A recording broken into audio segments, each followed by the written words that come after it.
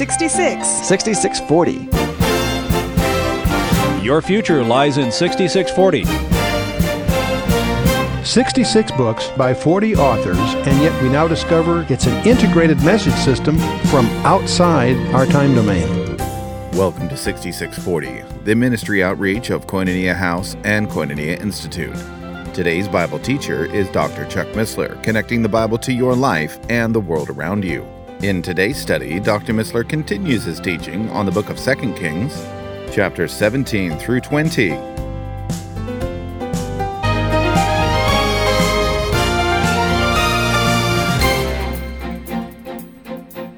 Then we get to this interesting verse 4. He removed the high places. Finally, we got a king that'll do that. Remove the high places. He break the images. He cut down the groves. He break in pieces the brazen serpent that Moses had made. For in those days, the children of Israel did burn incense to it, and he called it Nehushtan. Here is a strange throwback that I think is very instructive. You may recall way back in Numbers 21, there was this plague. And God told Moses to take a brass serpent, put it on a pole, put it up on the hill, and anyone that looked at the pole would be healed. Everybody else did. I think a huge number died. And you wonder, what a weird way. If God's going to heal them, why does he do it that way? Well, God always does it for a purpose, and we have that explained to us by none other than Jesus himself in John 3. Because in John 3, verses 14 and 15, it says, "But as Moses lifted up the serpent in the wilderness, even so must the Son of Man be lifted up, that whosoever believeth in him should not perish, but have eternal life." And that passage is followed by the most famous passage in Scripture, John 3:16. What's interesting, that brazen serpent, now, Numbers is a long time ago in the days of Moses. That brass serpent is still around as a fetish, as a thing being worshipped. And what we discover here is in the days here of Hezekiah, the children of Israel burned incense to it. See, that's the danger of these articles, whether it's the Shroud of Turin or some splinters of wood that are supposed to have come off the cross or whatever. They're more dangerous if they're real. If they're disproven, they become safe. I mean, you don't worry about it. But if it sounds like they're real, they're dangerous. Why? Because you start looking at the article rather than you look at the article rather than the one that created it. And that's exactly what happened here. This brass serpent was still around, and people are starting to worship it. Well, Hezekiah did the right thing. He destroyed it. He destroyed it. Gee, what a shock. It's an art treasure. It's an archaeological priceless thing. Yes. He wrecked it to keep people from worshiping it. He called it Nehushtan. Nehushtan is a Hebrew term that the word means, it sounds very similar to the word for a snake. It's a word that sounds for bronze snake or unclean thing. Nehushtan, he labeled it, it's trash. He got rid of it. Why? Because he wants them to do what he did in verse 5. He trusted in the Lord God of Israel. So that after him was none like him among all the kings of Judah, nor any that were before him. So, boy, Hezekiah is impressive. He's not perfect. He makes some mistakes. We see he makes some doozies here. But he's a good guy. His heart's in the right place. That's the point.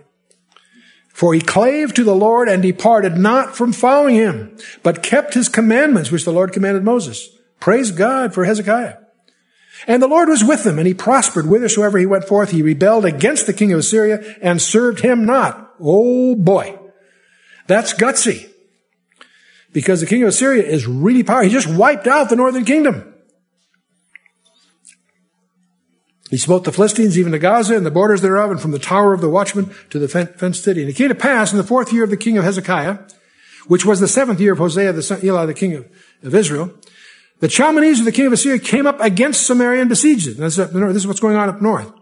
At the end of 3 years, they took it, even in the 6th year of Hezekiah, that is the 9th year of Hosea, the king of Israel, Samaria was taken. So here is Hezekiah showing some strength. The northern kingdom is being decimated. The king of Assyria did carry away Israel into Assyria and put them in Halah and Habor by the river of Gozan and in the cities of the Medes, because they obeyed not the voice of the Lord their God, but transgressed the covenant and all that Moses, the servant of the Lord, commanded, and would not hear them nor do them. Now in the 14th year of King Hezekiah, did Sennacherib, the king of Assyria, come up against all the cities of Judah. Boy, I'm denying you an awful lot of background here. I don't want to do too much. I don't want to spent a lot of time here. Verse 12 was a summary statement of why Israel fell, because they were disobedient. But see, now Jerusalem is going to be besieged by Assyria, so it's going to sound like very much the similar kind of thing. And this following section is also recorded in Isaiah. Isaiah is sort of in three parts. The first big part, which is one of call to obedience. The third part, which is the messianic part. And there's a little 4-chapter historical section, 36 through 39 in there. And the first 2 of those 4 chapters is parallel to what we're going to be seeing here. Now in the 14th year of the king of Hezekiah did Sennacherib the king of Assyria come up against all the fenced cities of Judah and took them. And Hezekiah the king of Judah sent to the king of Assyria to Lachish, saying, I have offended, return from me. That which thou puttest on me will I bear. And the king of Assyria appointed unto Hezekiah, king of Judah, 300 talents of silver and 30 talents of gold. Now, just a little background. Sennacherib, his predecessor was Sargon II, who had continued to expand Assyrian territory and strengthen it in a lot of ways, and I'll spare you all the details. Sennacherib himself was a less capable ruler than his father. And during his first 4 years on the throne, he was occupied with controlling Babylon, which is starting to be on the rise. It'll eventually rise and take over everything, but that's still coming later, about a century later. So during this time, he formed an alliance with Phoenicia and Philistia, that's on the coast, and as well as Egypt. And also Judah joined in to all this too. So it's certain that Sennacherib would. Got to back up here.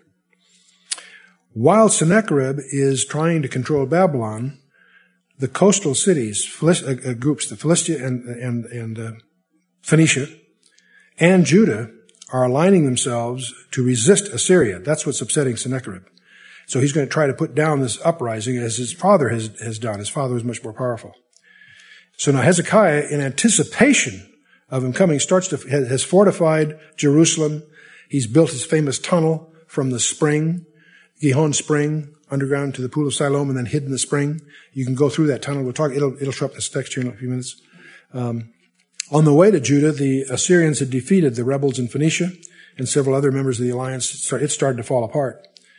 And so now he's going to attack Judah. And so Judah is in trouble here. And so he lays down the tribute here. We're talking about 11 tons of silver and about a ton of gold is what we're talking about here. And Hezekiah gave him all the silver that was found in the house of the Lord and in the treasures of the king's house. And we're going to find out that there's still a lot more. We'll discover it a little bit here. But anyway, at that time did Hezekiah cut off the gold from the doors of the temple of the Lord and from the pillars which Hezekiah, the king of Judah, had overlaid, and gave it to the king of Assyria. And the king of Assyria sent Tartan and Rabsaris and Rabshakeh from Lachish to King Hezekiah with a great host against Jerusalem. This is going to be quite a scene coming. And they went up and came up to Jerusalem. This is his 3, primary henchmen that are coming up here, because the ransom didn't satisfy Sennacherib, and so he's sending messengers to try to dictate a complete surrender. And at first they're going to just place their claims to Hezekiah, but then he's going to do it to all the people in Jerusalem here. Now these 3 guys are his top guys, obviously, and because they're trying to intimidate Hezekiah to capitulate without any resistance. And they went up and came to Jerusalem. When they came up, they came and stood by the conduit of the upper pool, which is in the highway of Fuller's Field. And when they called to the king, there came out to them Eliakim, the son of Hilkiah, which is over the household. That's running the palace, in other words. Shebna the scribe, and Joah, the son of Asaph, the recorder. So Hezekiah doesn't meet him personally. He sent his 3 representatives. Hezekiah sends his 3 representatives. And all of this, by the way, is in earshot of the wall of Jerusalem. And a very busy location, by the way. We'll see. Rabshakeh said to them, Speak ye now to Hezekiah. Thus saith the great king, the king of Assyria, What confidence is this wherein thou trustest? Thou sayest, but they are but vain words, I have counsel and strength for war. Now on whom dost thou trust that thou rebellest against me? Now behold, thou trustest upon the staff of the bruised reed, even upon Egypt, on which if a man lean, it will go into his hand and pierce it. So is Pharaoh, the king of Egypt, unto all that trust on him. So they're trying to intimidate Hezekiah. And who are you going to rely on? Who are you going to, first of all, we're prepared for war. Obviously, he's saying the obvious. Who do you trust? And you're going to trust Egypt? This is a bruised reed. In other words, it'll bend and break and hurt you. If you try to lean on that, you're going to hurt yourself. And so is Pharaoh, the king of Egypt, and all that trust him. But if ye say unto me, we trust in the Lord our God, is not that he whose high places and whose altars Hezekiah hath taken away, and hath said to Judah and Jerusalem, ye shall worship before this altar in Jerusalem? See, they're pagan and they don't understand. Hezekiah went down destroying all these pagan altars. They don't understand that was not a lack of faith of Hezekiah. It was an expression of faith of Hezekiah. They don't understand that. They assume that he's putting his own rug out from under him, really, in effect. Now, I might mention, by the way, before we go much further, the view that's here in the Bible, there are other views of exactly what the politics were of that time. There's a book called The Rescue of Jerusalem by Henry Aubin, which deals with the alliance between the Hebrews and the Cushites in Africa. And it's a mix of some historical records plus an excessive reliance on doubtful sources. It's not biblical at all in terms of its perspective, but it's interesting background, done a lot of research.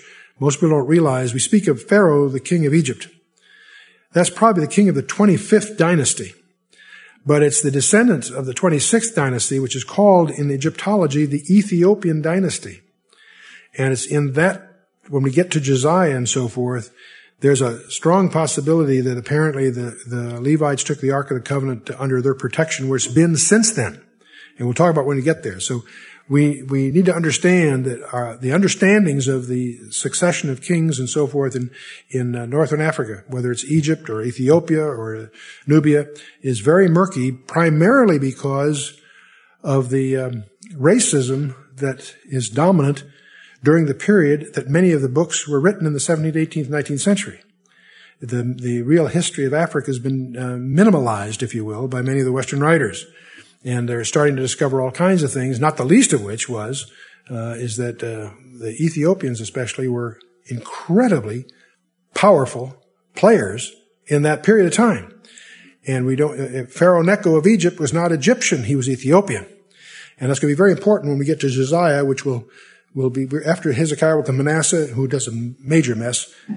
Josiah comes after him, and it's a very, very widely misunderstood area we'll get into. So, in any case, but here the Assyrians are trying to intimidate Hezekiah, and they don't understand that Hezekiah was doing God's will by destroying the particular altars that he was destroying. He says, now therefore I pray thee, give pledges to my lord the king of Assyria, and I will deliver thee 2,000 horses, if thou be able on thy part to put riders on them. Now this is just a big taunt. The commander's trying to strike a bargain here for surrender.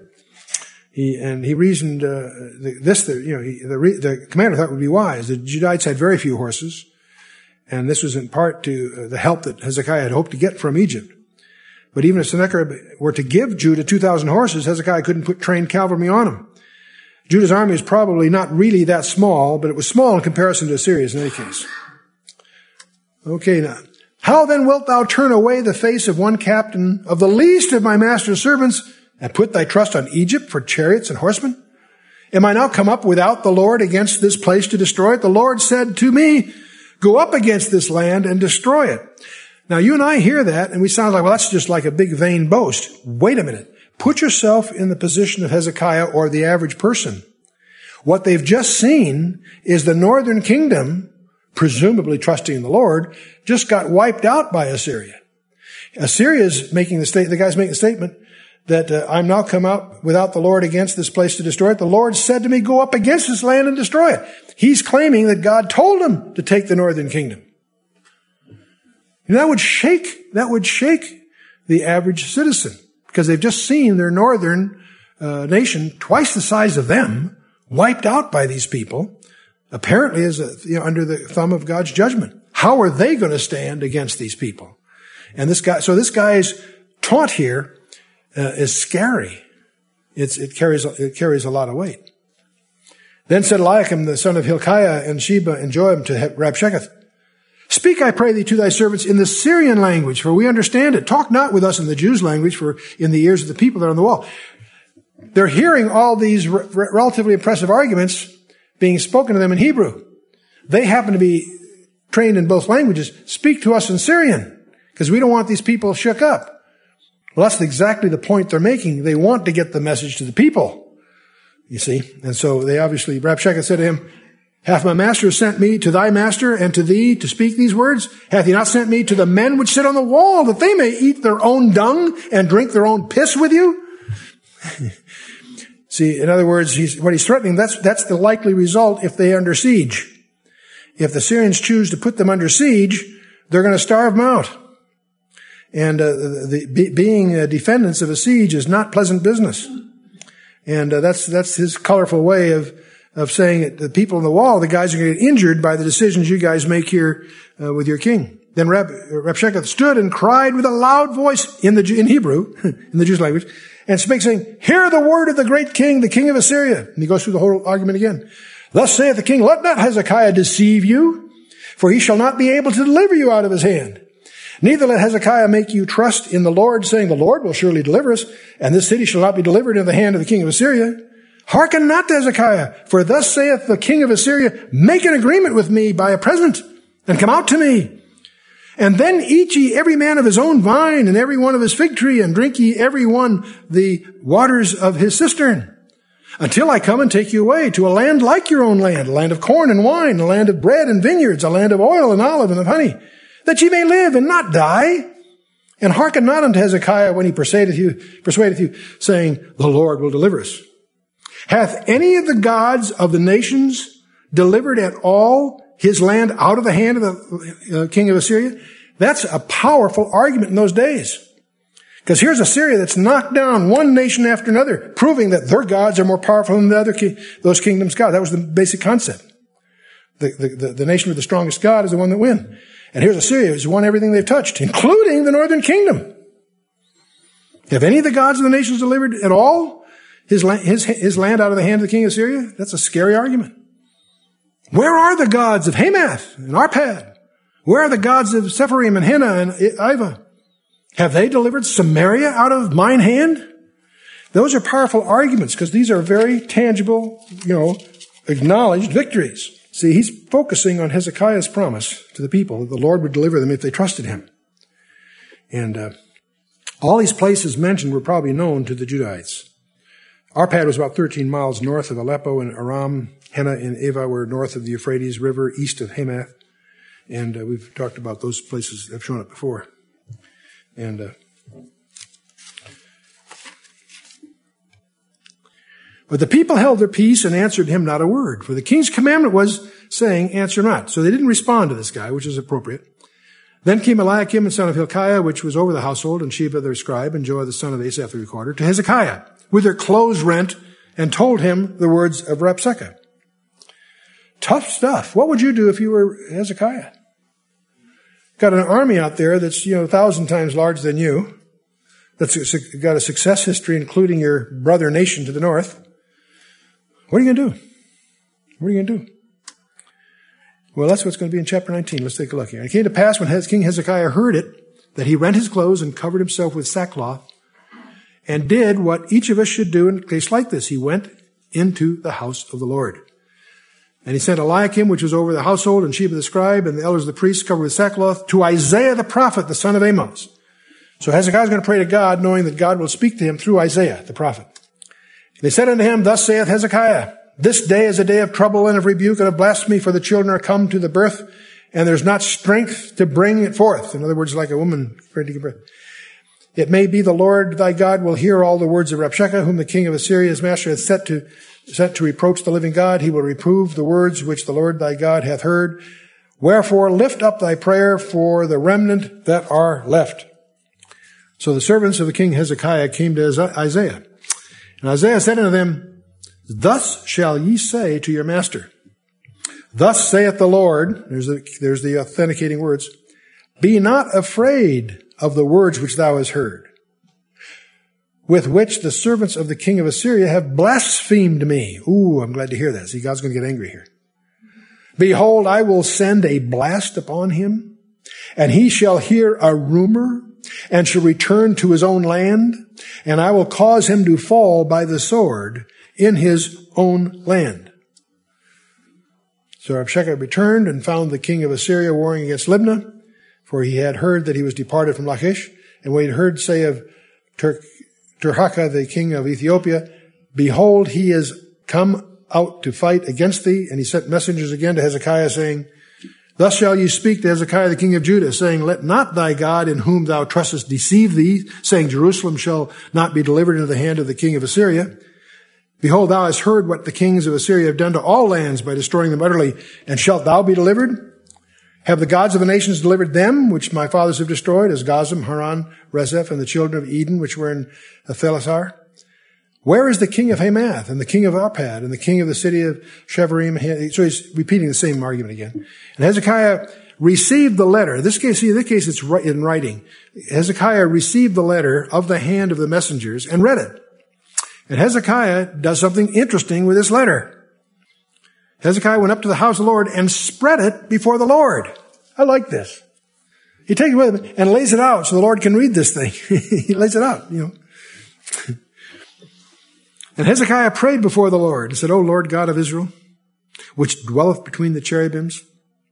The Lord is always pictured as between or amidst, above and between these cherubim. We get the impression he spoke audibly to Moses. He did. Here he's going to be speaking through Isaiah. But anyway, which dwelleth between the cherubim. Thou art the God, even thou alone, of all the kingdoms of the earth. Thou hast made heaven and earth. Lord, bow down thine ear and hear. Open, Lord, thine eyes and see. And hear the words of Sennacherib, which hath sent him to reproach the living God. Of a truth, Lord, the kings of Assyria have destroyed the nations and their lands, and have cast their gods into the fire. For they were no gods, but the work of men's hands, wood and stone. Therefore they have destroyed them. See, in other words, Hezekiah is acknowledging for God that the Assyrian victories are not ascribed to their idols because they're nothing. They may have won, but not because of those idols. That's his point. Now therefore, O Lord our God, I beseech thee, save thou us out of his hand, that all the kingdoms of the earth may know that thou art the Lord God, even thou only. That's the right basis, isn't it? For your glory, God. Then Isaiah the son of Amos sent to Hezekiah, saying, thus saith the Lord God of Israel, that which thou hast prayed to me against Sennacherib the king of Assyria, I have heard.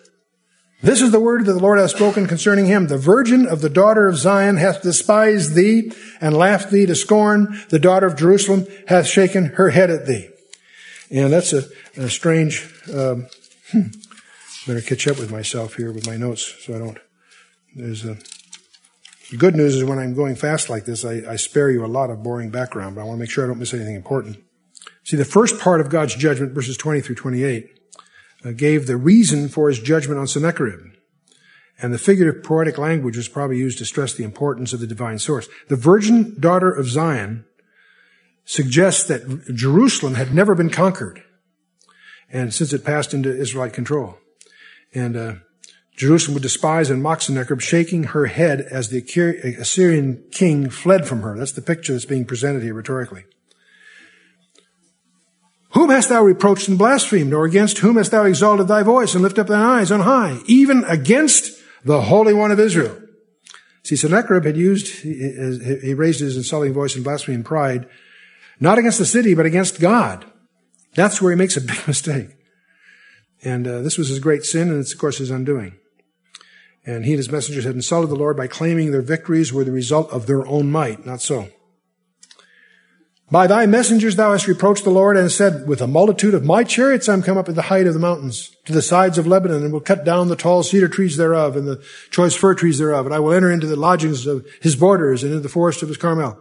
I have digged and drunk strange waters, and with the sole of my feet have I dried up all the rivers of the besieged places. Hast thou not heard long ago how I have done it, and of ancient times that I have formed it? Now have I brought it to pass that thou shouldest be to lay waste fenced cities into ruinous heaps. Therefore their inhabitants were of small power. They were dismayed and confounded. They were as grass of the field, and as the green herb, and as the grass on the housetops, as the corn blasted before it had grown up. See, in other words, the conquered people had no power to resist. and could not even attain normal full strength, and so forth. All this had been God's doing, not their doing. Verse 27, but I know thy abode, and thy going out, and thy coming in, and thy rage against me. Because thy rage against me and thy tumult is come up into mine ears, therefore I will put my hook in thy nose, and my bridle in thy lips, and I will turn thee back by the way which thou camest. Woo. The hook and the rhetoric here is pretty clear. God is promising to do to them what they had done to others, in effect. We have Assyrian inscriptions on monuments that the conquerors often led their captives with a line that passed through the rings that had been placed through the victims' noses. We actually see that in the inscriptions. And God's using that same language. That's what he, in effect, is going to do the equivalent back to them. And this shall be a sign unto thee. Ye shall eat this year such things as grow of themselves. And the second year that which springeth of the same. And the third year sow ye and reap and plant vineyards and eat fruits. This is what God's saying to the residents of Judah. That you're going to eat things that grow themselves. The second year you're going to have spring the same. The third year you're going to sow and reap and have vineyards and so forth. You've been listening to 6640, the ministry outreach of Koinonia House and Koinonia Institute. Today's Bible teacher was Dr. Chuck Missler, teaching through the book of 2 Kings. For a complete listing of resources available, please visit khouse.org. You can also call us on 1-800-KHOUSE-1. To learn more about Koinonia Institute, visit koinoniainstitute.org. Thank you for listening to 6640 and for your continued prayerful support of this ministry. Until next time, as we continue this series, may God bless you with the knowledge of His Son, Jesus Christ, as you study His Word.